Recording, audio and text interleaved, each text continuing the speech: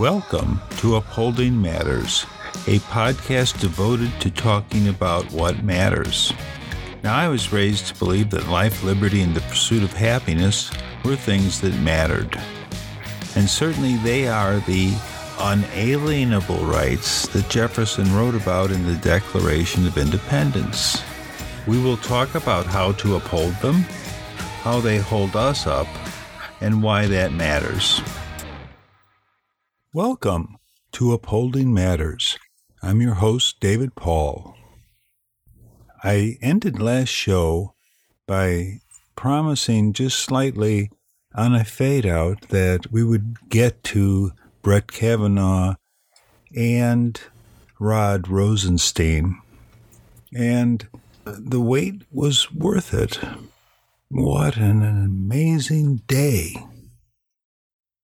Now, I'll admit it, I, like probably millions of Americans, was glued to the TV all day, watching the testimony of Christine Blasey Ford, Dr. Ford, a woman who has brought the first layer of sexual assault allegations to the door of Brett Kavanaugh, the district circuit court judge that is up for the Supreme Court. There is a lot here. Now, I know that a lot of people don't put a great deal of thought into the Supreme Court unless you're studying constitutional law or the history of movements, labor movements, civil rights movements, things like that. And this is a day that will change America in many ways if Brett Kavanaugh is confirmed and put on the Supreme Court in a way that, well, it matters. Upholding matters means that you have a vague familiarity with the three branches of government. So you have the executive, the president, you have Congress, the Senate, and the House of Representatives, and then you have the judicial branch, the Supreme Court, to settle cases that arise between states, people. You know, it goes on. So states suing the federal government, organizations, businesses, the Supreme Court settles all law that gets taken up and upheld. You know, it's kind of cool. It's upholding. And that's really what the Supreme Court does as the final voice, because you have the, many layers of courts, but that's why Brett Kavanaugh is already a lifetime judge on this appellate court it takes all the cases that have been tried in other districts, and if there's an appeal or something, they hear it. So it goes up the chain. The next step is the Supreme Court, and there are consequential decisions made there that affect people greatly. And basically, it is consequential because, there's 9 people on the Supreme Court, justices, and if there's you want to have a mix between the liberal and conservative broad categories, I know, but interpreting the law is not really science as much as art. So you have to have people with integrity. That's why it's so absolutely important that they're able to tell the truth.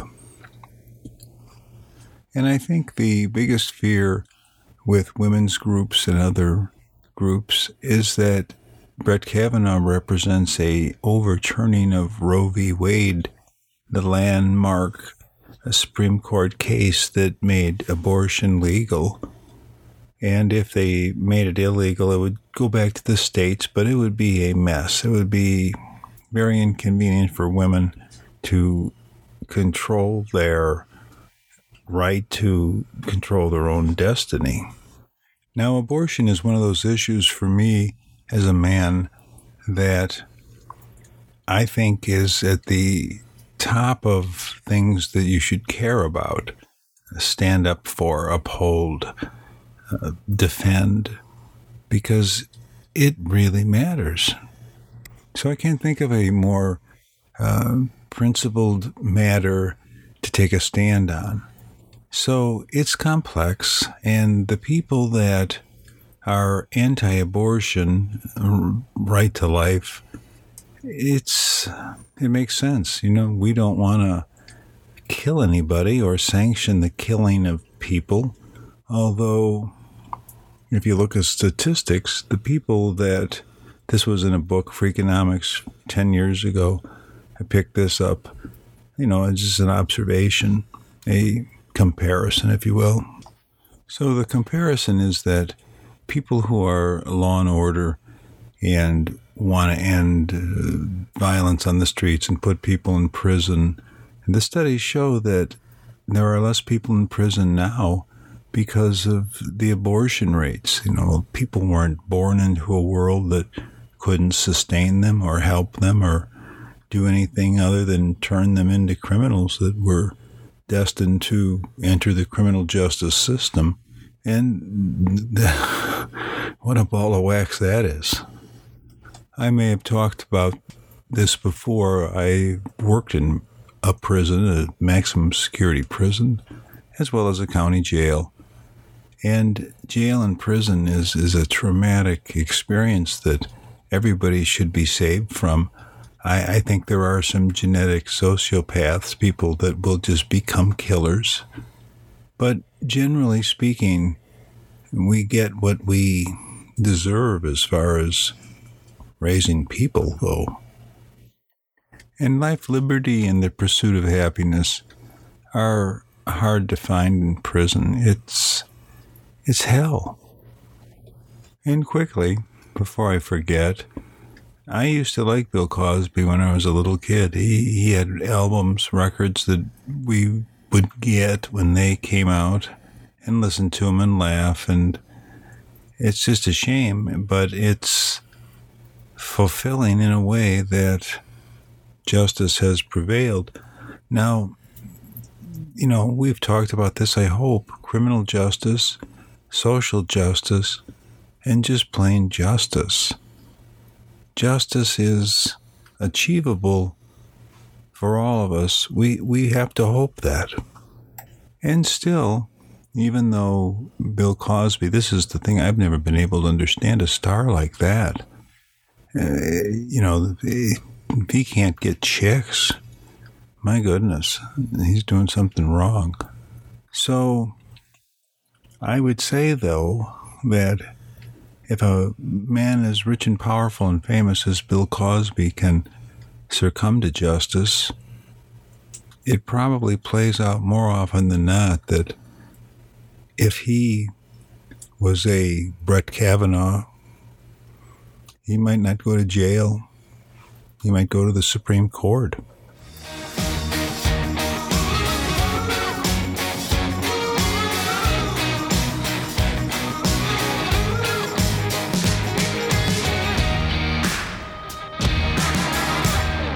Okay, so I don't ever want to be flippant with people going to jail, or I feel for this Brett Kavanaugh if he's actually innocent, but let's talk about that first.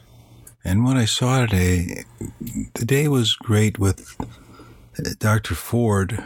She was so credible and honest and decent, and, you believed her.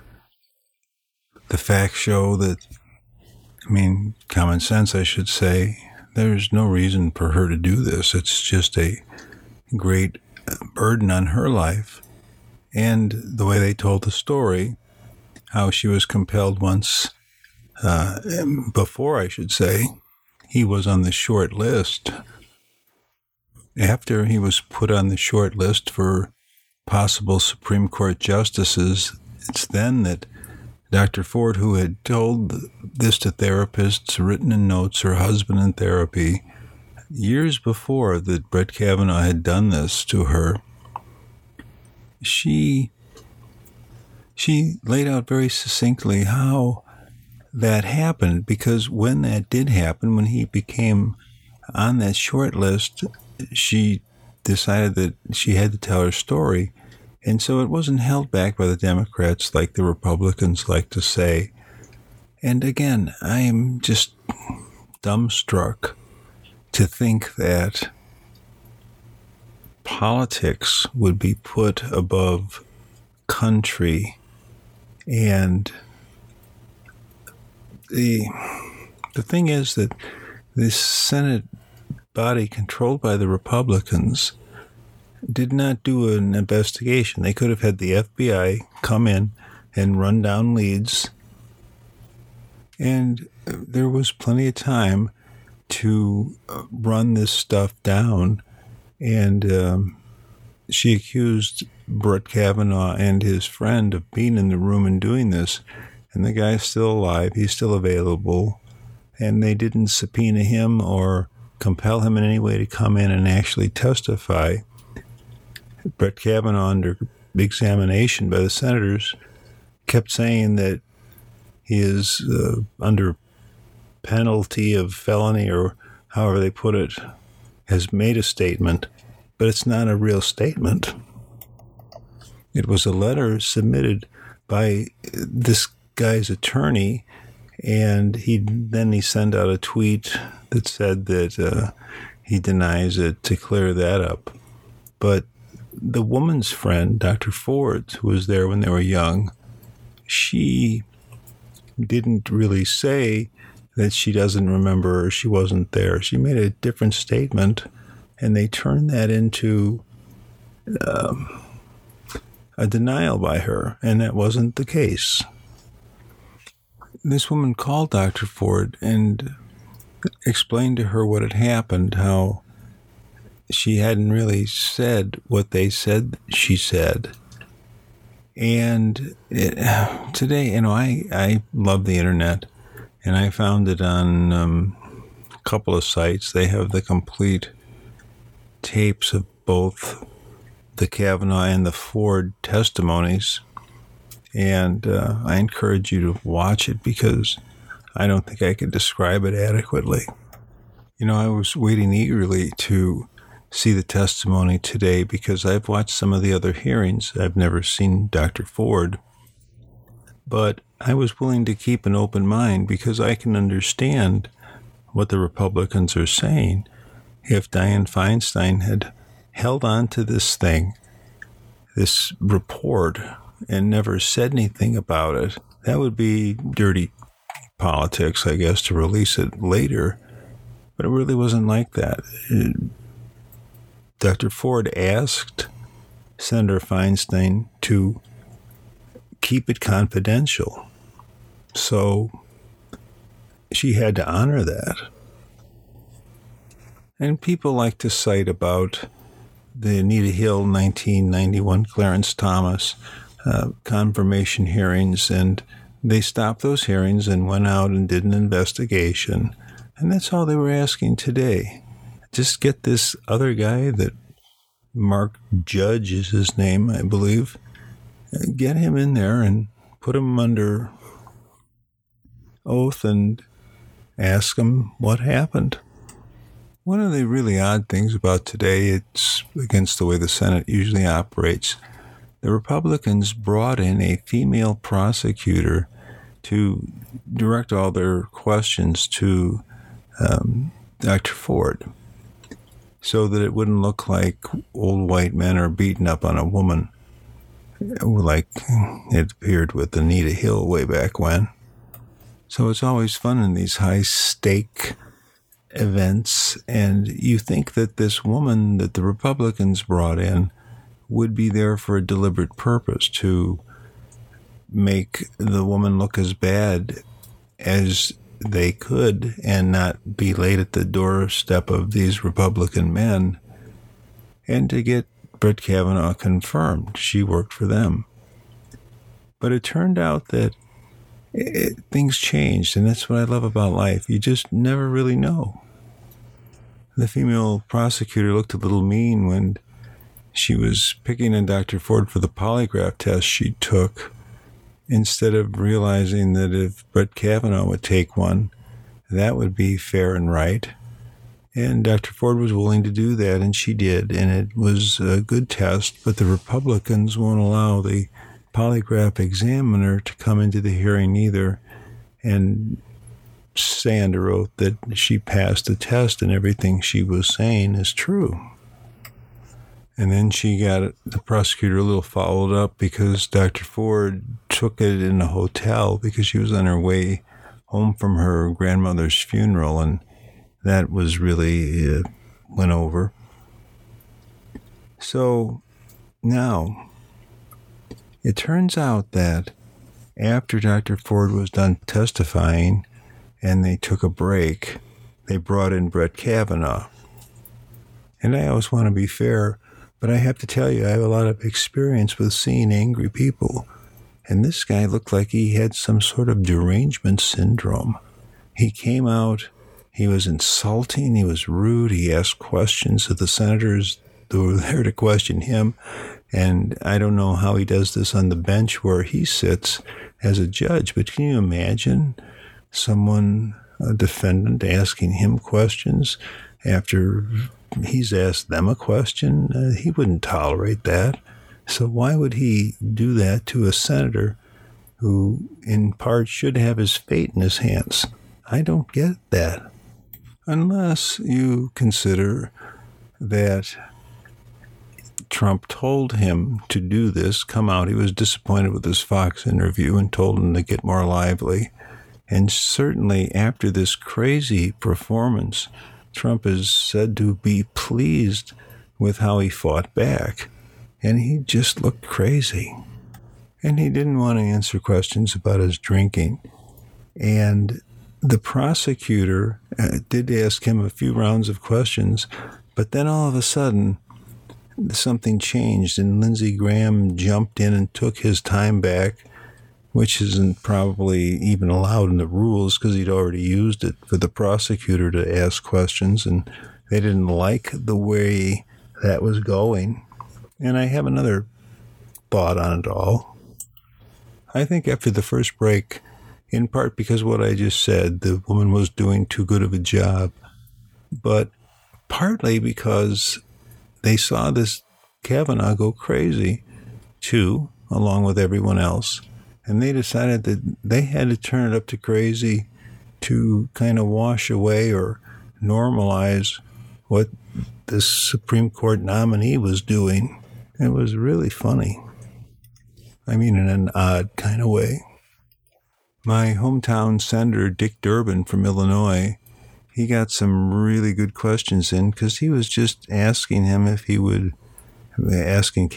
if he would ask for an FBI investigation. He kept saying, I will do whatever the committee wants. And, he said in the beginning he'll do anything to seek justice, and all he's got to do is ask for the FBI investigation. But the way he just stopped answering Dick Durbin's questions, it was absolutely priceless.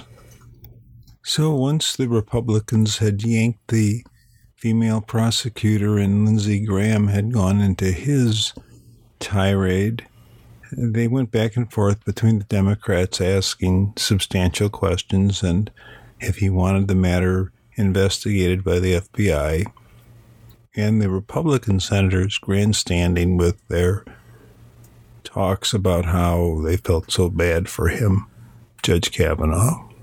The Republicans all did a great job feigning outrage, when the real outrage is the games they're willing to play, not realizing what risk they pose to our country and the validity of our Supreme Court and all the other standards America stands for.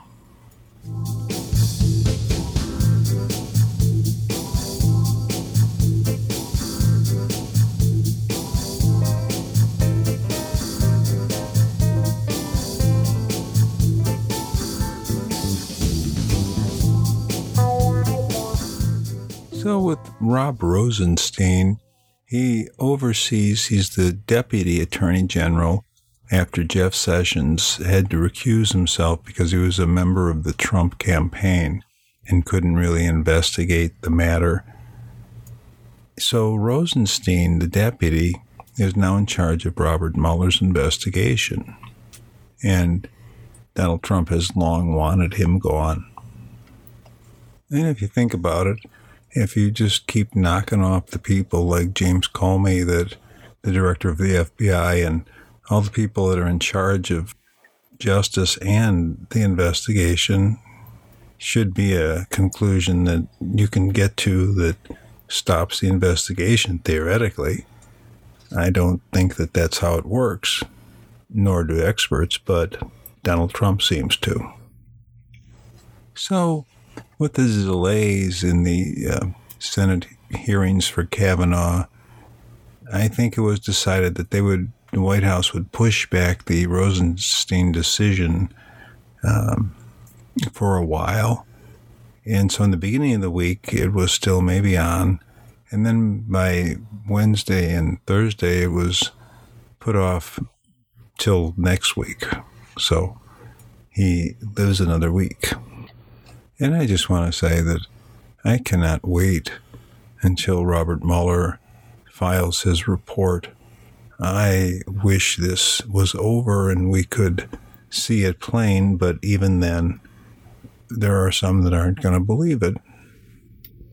So while all this is happening, Donald Trump gets to go to the United Nations in New York, and he's got his apartment in Trump Towers there, so he's almost home. And he takes his big contingent and goes to the United Nations, and he gets to chair a committee, which means that he gets to call the meeting to order, and he also got to give a speech. And he started doing this, braggadocious stuff and how his administration has accomplished more in the first 2 years than most American presidents ever did, and that America is greater than ever. And what happened was kind of startling, because a lot of these world leaders in the crowd listening on translators started laughing at him. And at first he thought, well, he heard it, and then he decided to, he handled it pretty well, but I think that his ego just instantly converts it into his head into something much like he said later.